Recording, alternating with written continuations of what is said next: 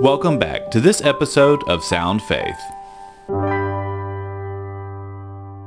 Today I'd like to examine the book of 1 Corinthians. However, I think it is important to note the context of this chapter. In chapter 12, the Apostle Paul talks a lot about the different gifts in the body of Christ, the church. Each one of the gifts in the body of Christ are very important to its growth and prosperity. And yet, if you or I had all of these gifts in our favor and yet lack this final ingredient, all the rest of the gifts become useless. Today I would like to talk about love, probably one of the most talked about and yet most misunderstood subjects. 1 Corinthians 13 contains the most comprehensive and complete definition of love you will find anywhere. Hence our text today, 1 Corinthians chapter 13, verse 1. If I speak in the tongues of men and of angels, but have not love, I am a noisy gong or a clanging cymbal. Is speaking a gift that God has given you? Has God blessed you with an understanding of the Holy Scriptures? Are you able to teach in such a way that the hearers are blessed and informed and feel as if they had heard from the Lord? Maybe you even have the gift of different languages and are able to speak and understand the ancient biblical texts. Do you love those who are with you and around you every day? If this ingredient of love is missing for only a few minutes, it could undo all the good that has been done heretofore. At this point, the gifts you possess sound like a bunch of pointless noise to those who are around you. Love is not only in words, it is a language articulated by our actions. Let's move on to verse 2. And if I have prophetic powers and understand all mysteries and all knowledge, and if I have all faith so as to remove mountains, but I have not love, I am nothing. Do you have a good understanding of what is going to take place in the future? Are you lucid and deductive, quickly putting two and two together, arriving at a reasonable conclusion in a short amount of time? Is your faith in God our Father strong, thus enabling you to make it through almost any trial because you know God is in control? Are you the kind of person where nothing is a very big deal because you are rooted and grounded by your faith in our Lord? What is your response to others who are not as lucid and deductive? When you run into that someone who just doesn't get it, how do you respond to that person? Our responses in these kinds of situations prove the strength and the reality of our love for one another. In a matter of seconds, we are capable of destroying the trust and crushing the hope, snuffing out the little fire of inspiration that is in another person's heart by one careless, impatient comment. On to verse 3. If I give away all I have, and if I deliver my body to be burned, but have not love, I gain nothing. Have you given until it hurts, even to the point where you yourself wonder how you're going to cope with the next month? What kind of attitude are you cultivating in your heart in regard to those to whom you are giving your all? Let's take this a little further. Are you so zealous in contending for the faith that you are willing to lose your physical life rather than recant? You know, one can do all this, and yet if we are not giving our daily lives and sacrificial love for one another, it means very little to God. We are called to be a daily living sacrifice. Verse 4, love is patient and kind. Love does not envy or boast. It is not arrogant or rude. It does not insist on its own way. It is not irritable or resentful. It does not rejoice at wrongdoing, but rejoices with the truth. Love bears all things. It believes all things. It hopes all things, endures all things. These verses hold the fullest, most comprehensive definition of love you will find anywhere, so I would like to take a little time to unpack each one of these attributes of love. Love is patient and kind. I think we all understand that patience is not only about feeling patient, it is about being patient. The continual action of being patient with others, little by little cultivates a character of patience. God does not necessarily give us patience. He helps enable us to practice patience. Patience is when I keep being gentle, kind, polite when someone is wasting my time. Love does not envy. Love does not look at the good things others have and then forget the person because of one's desire to have the same. If I truly love my brothers, I will not get bitter against them when they are doing well or because they are more popular than I. Love does not boast. He or she who truly loves his brothers and sisters does not waste time talking about his or her own exploits. Love asks others about themselves and learns to know how to help others feel wanted and important. Love is not arrogant. Arrogance is much like boasting, although I tend to think of it as a predominant attitude or demeanor. It is an attitude that says, I am miles ahead of you. Spending time with you is beneath me. I have better things to do. Love is not rude. Being rude blends very well with boasting and arrogance. Rudeness tends to stem from underlying selfishness.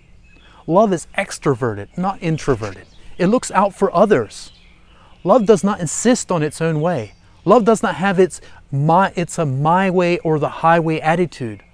Love is not irritable. Love is not prickly, easily agitated by little annoyances. Love is not resentful. Love does not leave any room for grudges to grow in one's heart. It doesn't dwell on the wrongs that have been done to oneself. Love does not rejoice in wrongdoing. One who truly loves his brothers and sisters will not inwardly rejoice when someone who is less likable is discovered to have some flaw or weakness. Love rejoices in the truth. Love holds truth and righteousness in high esteem. Love will not participate in nebulous speculation of another person's motive or character. Love bears all things. This word bears could also be translated as to quietly cover. Do you and I quietly take the wrong that has been done to us and forgive without making sure everyone knows about it? Love hopes all things. Love keeps believing in one's brothers and sisters, simply expecting the best outcome, not waiting for someone to do us a wrong turn. Love endures all things. True, well-cultivated, Christ-like love, like the Energizer Bunny, keeps going and going. It is not soon extinguished because real love does not have its foundation in feelings and emotions. Its foundation lies in commitment. Someone once said, love won't sustain your marriage, but marriage will sustain your love. The question for us is, how strong is our commitment to love? On down to verse 8. Love never ends. As for prophecies, they will pass away. As for tongues, they will cease. As for knowledge, it will pass away. For we know in part, and we prophesy in part. But when the perfect comes, the partial will pass away. Love never ends. There are aspects of all the talents and gifts that we revere that will pass away. They have their fulfillment and then pass on. So if my life and my joy is in prophecy, if I revel in languages or even speaking in tongues, or if my delight is in cramming as much knowledge into my brain as possible, I will find that all of these good gifts have their end. The question then remains, what is going to hold the body together? That is the church. Love is the glue that draws all things together. Without love, any of the above-mentioned gifts can become divisive. Verse 11, when I was a child, I spoke like a child. I thought like a child. I reasoned like a child.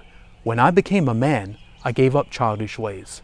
For now we see in a mirror dimly, but then face to face. Now I know in part, then I shall know fully, even as I have been fully known. So now faith, hope, and love abide. These three, but the greatest of these is love. Paul uses the illustration of how a child grows up, gradually leaving behind those things that pertain to their childhood, such things as striving for mastery, being afraid someone might get ahead of us, or maybe feeling perturbed because I feel like I should have be more recognized for my gifts. These are all childish things. If we are mature Christians, we should no longer play king of the mountain. We love one another. We prefer one another. Maturity, true maturity, realizes that life is much more than what I feel here and now. You will never regret having practiced love to others. Love is always timely. There will be times when you may wonder if loving someone is really worth the effort. But we only see the here and now. I really believe that love is eternal. It is from the heart of the Father. Hence, when we practice love in truth, we are building for eternity. For now we see in a mirror dimly, but then face to face. Now I know in part, then I shall know fully, even as I have been fully known. Love takes faith. We believe in something we may not as of yet have seen, but we can be assured that if we persevere, we will see the beauty of love, if not here and now, then in the next life, and that in its perfection. So now faith, hope, and love abide. These three, but the greatest of these is love. There are three ingredients that are very essential to our growth as Christians. They all have that quality of looking forward, knowing that the here and now is temporary. These three things are faith, hope, and love. But Paul says that love is the greatest of these three. Why? Love in its entirety contains all of these elements. Love believes all things. Love hopes all things. Love endures all things. Love is a foundational principle, whereas many of the previously mentioned gifts are only a means to an end. Love is eternal. It emanates from the very heart of God, because God is love. I would like to conclude with this short and yet very powerful verse, something Jesus said to his disciples. By this will all men know that you are my disciples, if you love one another. May God bless you and continue loving one another. We thank you for joining us in this episode. For more information about Sound Faith, to read our blog, donate, or to see videos of the conversations that you hear in this podcast, visit our website at soundfaith.org. We love to hear from our audience, so leave your feedback in the comments for this podcast or send us a message directly through our Facebook page. Thank you again for listening, and we will be back next week with another episode of Sound Faith.